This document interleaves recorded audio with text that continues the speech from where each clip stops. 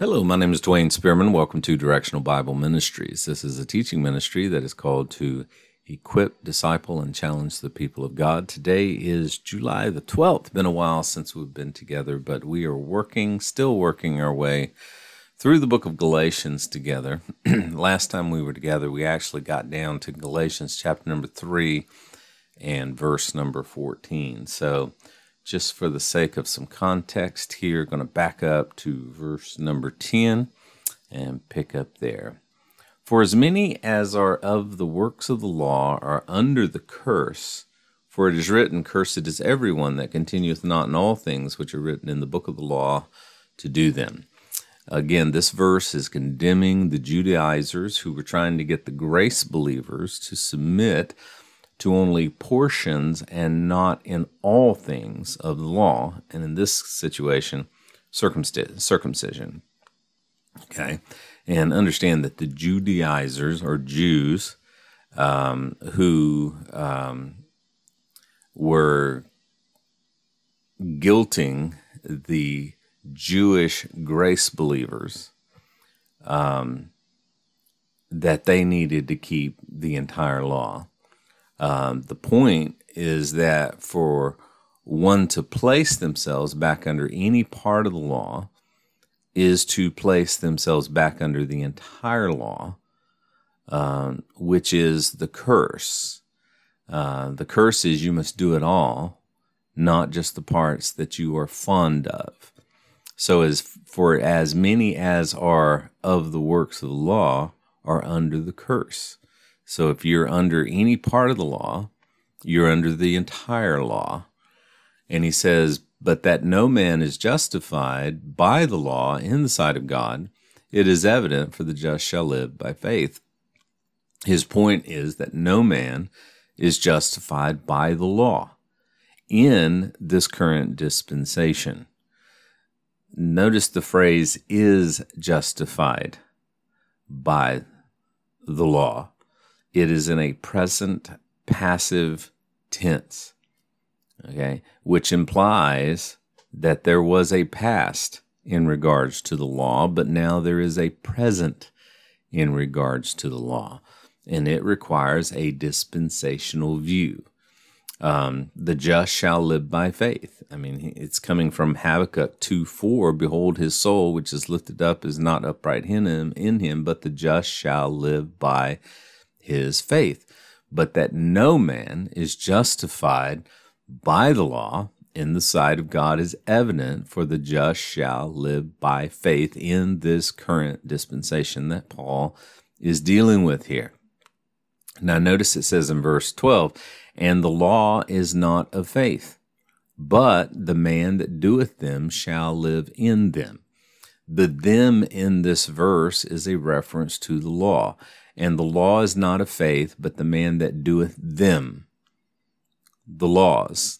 Okay? It is a quote from Leviticus 18:5. Ye shall therefore keep my statutes and my judgments, which if a man do, he shall live in them, which is referring to God's statutes and his judgments. I am the Lord. And again, Paul's point is that people under the present dispensation are justified by faith. And that present dispensation began with the gospel of grace. People in this current dispensation are justified by faith and not by keeping the law.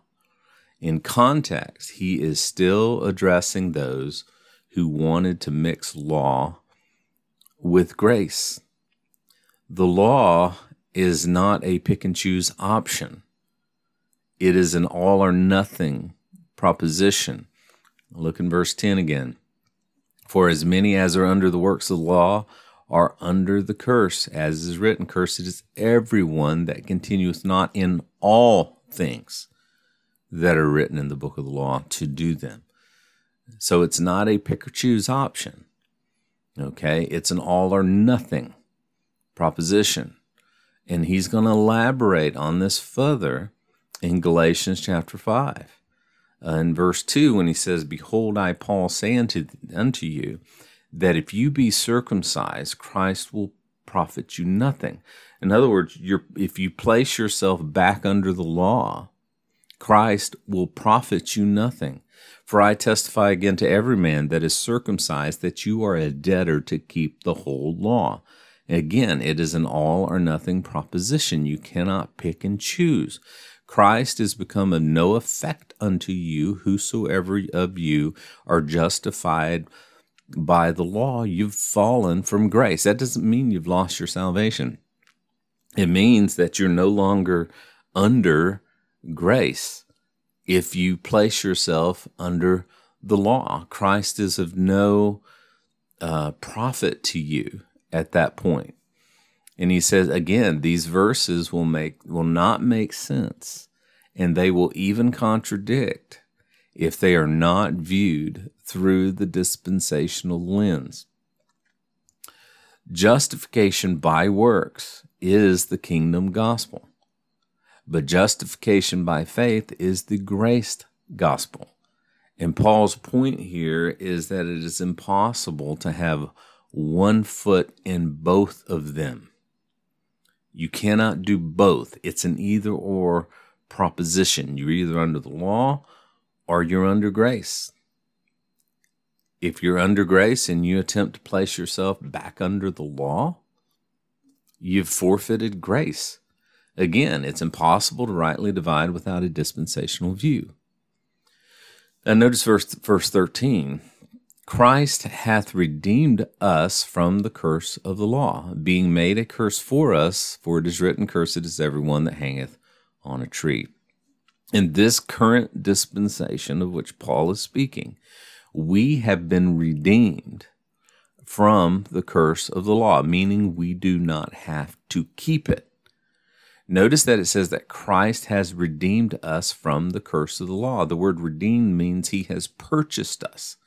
The purchase was that Christ became the curse by his death. And remember that Christ redeemed. Now, we need to be careful when we read this. Even the way I said it, Christ has redeemed us. Okay, when we read that in the church today, we assume that Paul is talking about us. Christ has redeemed us, me, you, the body of Christ, from the curse of the law. That's not the case at all, because the us there is not referring to the Gentiles. The us there is not referring to the body of Christ. The us there in context is the nation of Israel.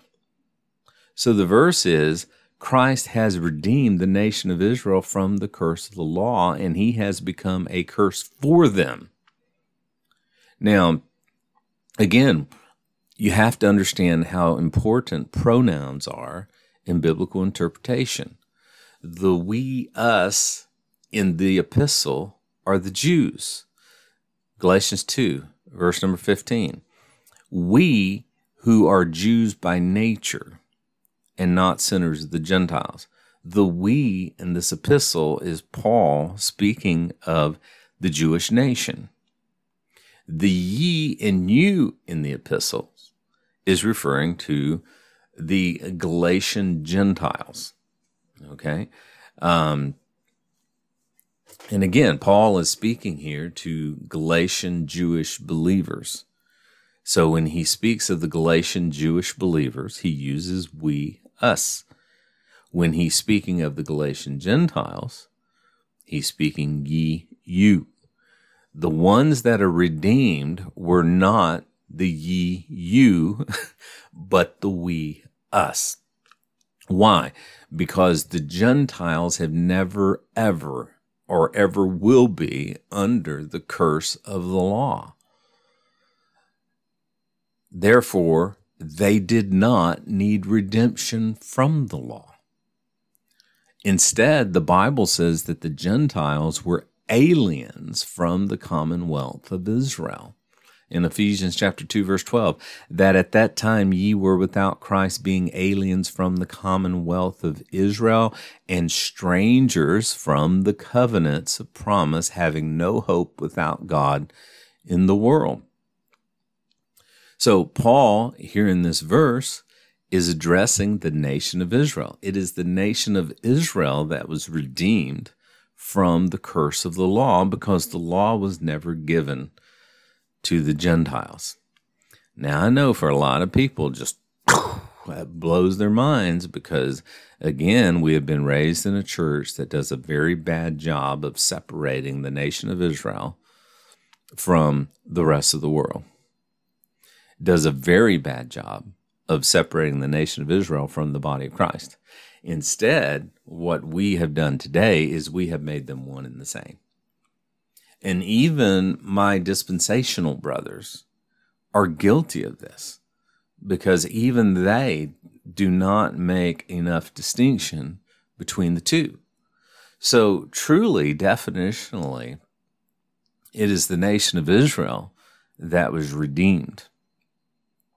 The body of Christ has never really, quote, been redeemed because we were never under the law to be redeemed from. But yet we use the word redeemed in the same sense. It doesn't mean the same thing. As a matter of fact, I've pretty much come to the conclusion we're not really the redeemed. The redeemed is the nation of Israel. And again, we've talked about this. And again, people get all upset and they'll start looking at you like you're a heretic because you're challenging years of church teaching, erroneous church teaching that has come out of covenant theology, that has very much poured over into modern dispensational theology. And again, I can make my argument starting at Acts chapter number 2. Acts chapter number 2 has nothing to do with the body of Christ. There is no body of Christ in Acts chapter number 2. And the very fact that 98, 99 point whatever percent of the church today sees the church being born in Acts chapter number 2 means that they have succumbed to aspects of covenant theology. So verse number 14, if you still are doubting it, verse number 14, that the blessing of Abraham might come on the Gentiles. So obviously, verse 13, Christ has redeemed us from the curse of the law, being made a curse for us, as it is written, that the blessing of Abraham might come on the Gentiles. So the us there is referring to the nation of Israel, not the Gentiles. Through Jesus Christ, that we might receive the promise of the Spirit through faith. Interpretation requires that the we there is still referring to the us, which is the nation of Israel.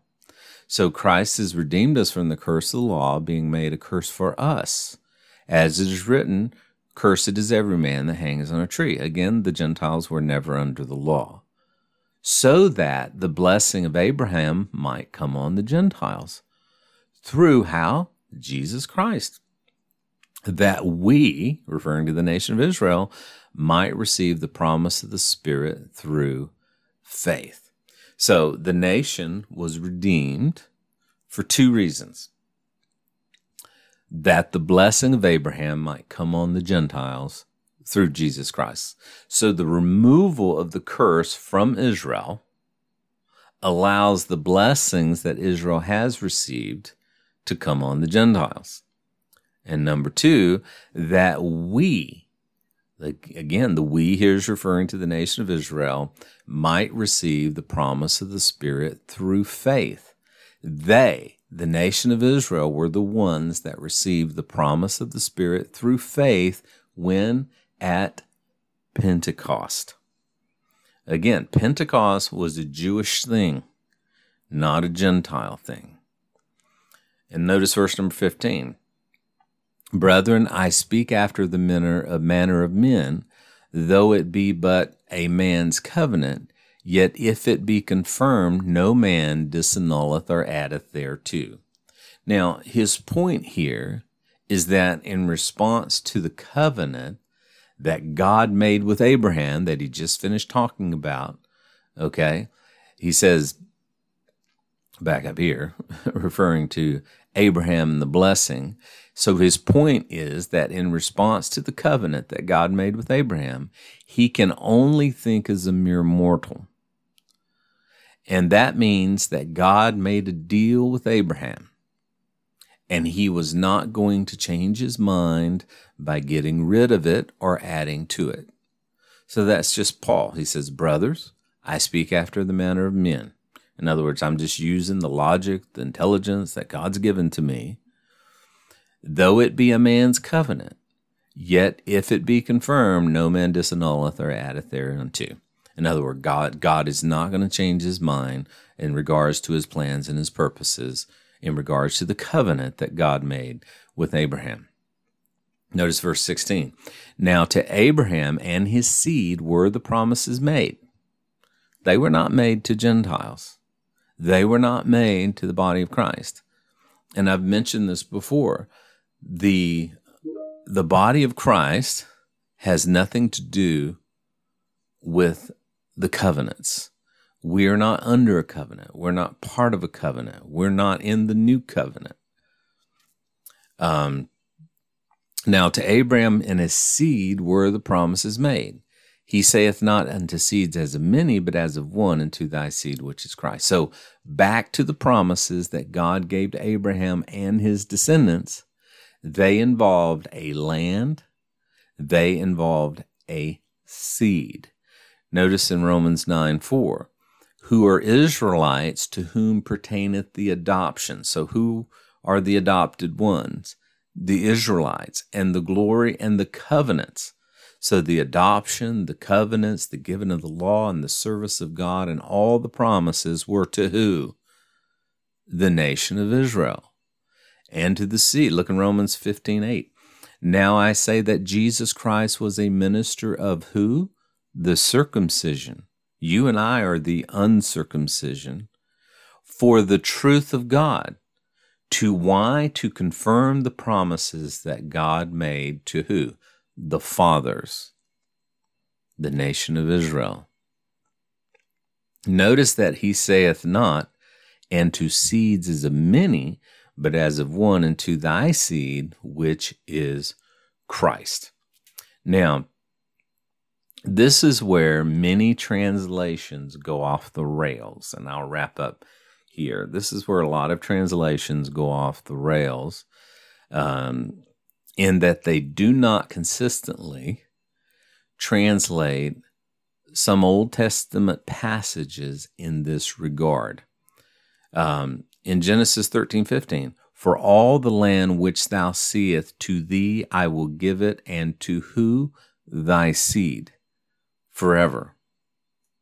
Genesis 17:8, and I will give unto thee and to thy seed after thee the land wherein thou art a stranger, all the land of Canaan, for an everlasting possession, and I will be their God. So the word translated in all of these verses, and you can look up many more, is always in the singular. It's not in the plural. And Paul here is bringing this out when he says he didn't say unto seeds as of many, but as of one, and to thy seed. And who is that seed? That seed is Christ. So if that seed is Christ, it means that whenever it speaks of the word seed in these verses, it's not speaking of the nation or the descendants. It's speaking of Christ. That's what Paul is saying here. Now, I've read a lot of commentaries, and they try to dance around this and make poor Paul sound like he didn't know what he was talking about. But Paul is being pretty emphatic here that it is not seeds as of many, but as of one, and thy seed, which is Christ. That means that in all of these verses, the land of Israel is the inheritance of Christ, and that the promises would be fulfilled ultimately in Christ. Christ would be the fulfillment of the Abrahamic covenant. And again, the other translations mess this up. Look in Genesis 13:15. For all the land which thou seest, I will give it to thee and to thy seed forever. Now, if you go to, NIV here, and I will give it to your offspring. New American Standard, and I will give it to your descendants. The ESV, and I will give it to your offspring. What does the New King James do? And I will give it to your descendants. But the King James says, and I will give it to your seed forever. There's a difference. It's in the singular in Genesis 17:8.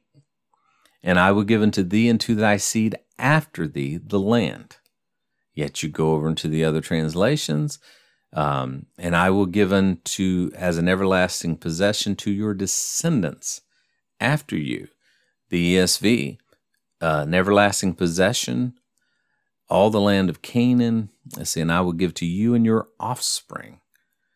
Yet Paul is making an argument here that it is not as to seeds as of many, but as of one, and to thy seed, which is Christ. So again, that means in these verses, the land of Israel is the inheritance of Christ. The promises of the Abrahamic covenant will ultimately be fulfilled in the seed, in Christ. And this I say, that the covenant that was confirmed before of God, how? In Christ, the law, which was 430 years after, could not disannul. What that means is the Abrahamic covenant, the law was not given until 430 years after the Abrahamic covenant. And it cannot disannul that it should make the promises of none effect. In other words, the law did not make the covenant of no effect. For if the inheritance be of the law, there would be no more promise. So the promise was given 430 years before the law, and God gave that promise to Abraham. And the law did not disannul, the law did not disaffect that promise that God gave to Abraham.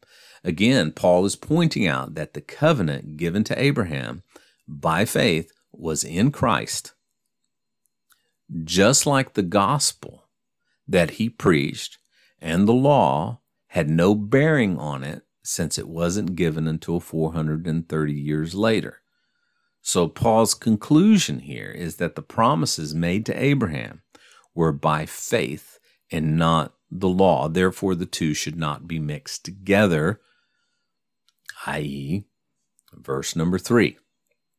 And of course, if you go back to Galatians 3:3, are you so foolish, having begun in the Spirit, or are you now going to be perfected by the flesh? In other words, it could be read, are you so foolish, having begun by the Spirit or by grace through faith, and now you're going to be made perfect by keeping the law? No. Abraham was made perfect or made complete 430 years prior to the law simply by faith. And it's the same thing for the body of Christ today. We are not made perfect or complete by the keeping of the law. We are made perfect and complete by the same faith that Abraham had when God gave him the law, gave him the promises. So that is what he is saying there. I think I'm going to stop there for now. I'm at 22 minutes, and we'll pick up next time. Just bear with me. I'm working my way through this together. So much of what we're studying right now challenges what we have learned before. Again, we read the book of Galatians, and we immediately assume that Paul is talking to the body of Christ. And you know, that he's talking to Gentiles. And again, we've got to change our perspective if we're going to properly understand Paul's writing to the Galatians. And again, I would encourage you to take a look at my recent book, the book of Acts, a mid-Acts perspective. Again, you can get that on Amazon, either in Kindle or hardback. And then you can go to my website, dwaynespearman.org, and you can listen to the whole thing, and you can read all the notes without having to buy that. But I would encourage you, we've got to change our perspective about Pentecost, because that, to me, is where the church has really fallen off the rails in that regard. And it goes all the way back, as far as I'm concerned, to Augustine, when he spiritualized what he thought should have happened and didn't.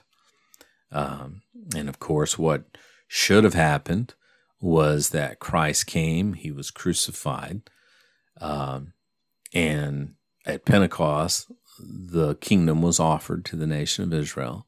The nation of Israel rejected it. But what the nation of Israel should have done was accepted it. We would have went into the tribulation. Christ would have returned and established his kingdom. That didn't happen. So God raised up the Apostle Paul to reach the Gentiles. But what Augustine done is he spiritualized all of that. The kingdom did come. It's a spiritual kingdom. And we are the nation of Israel now, either physically or spiritually, depending on who you talk to. But either way, we are the nation of Israel. All the promises, all the covenants are for the church now.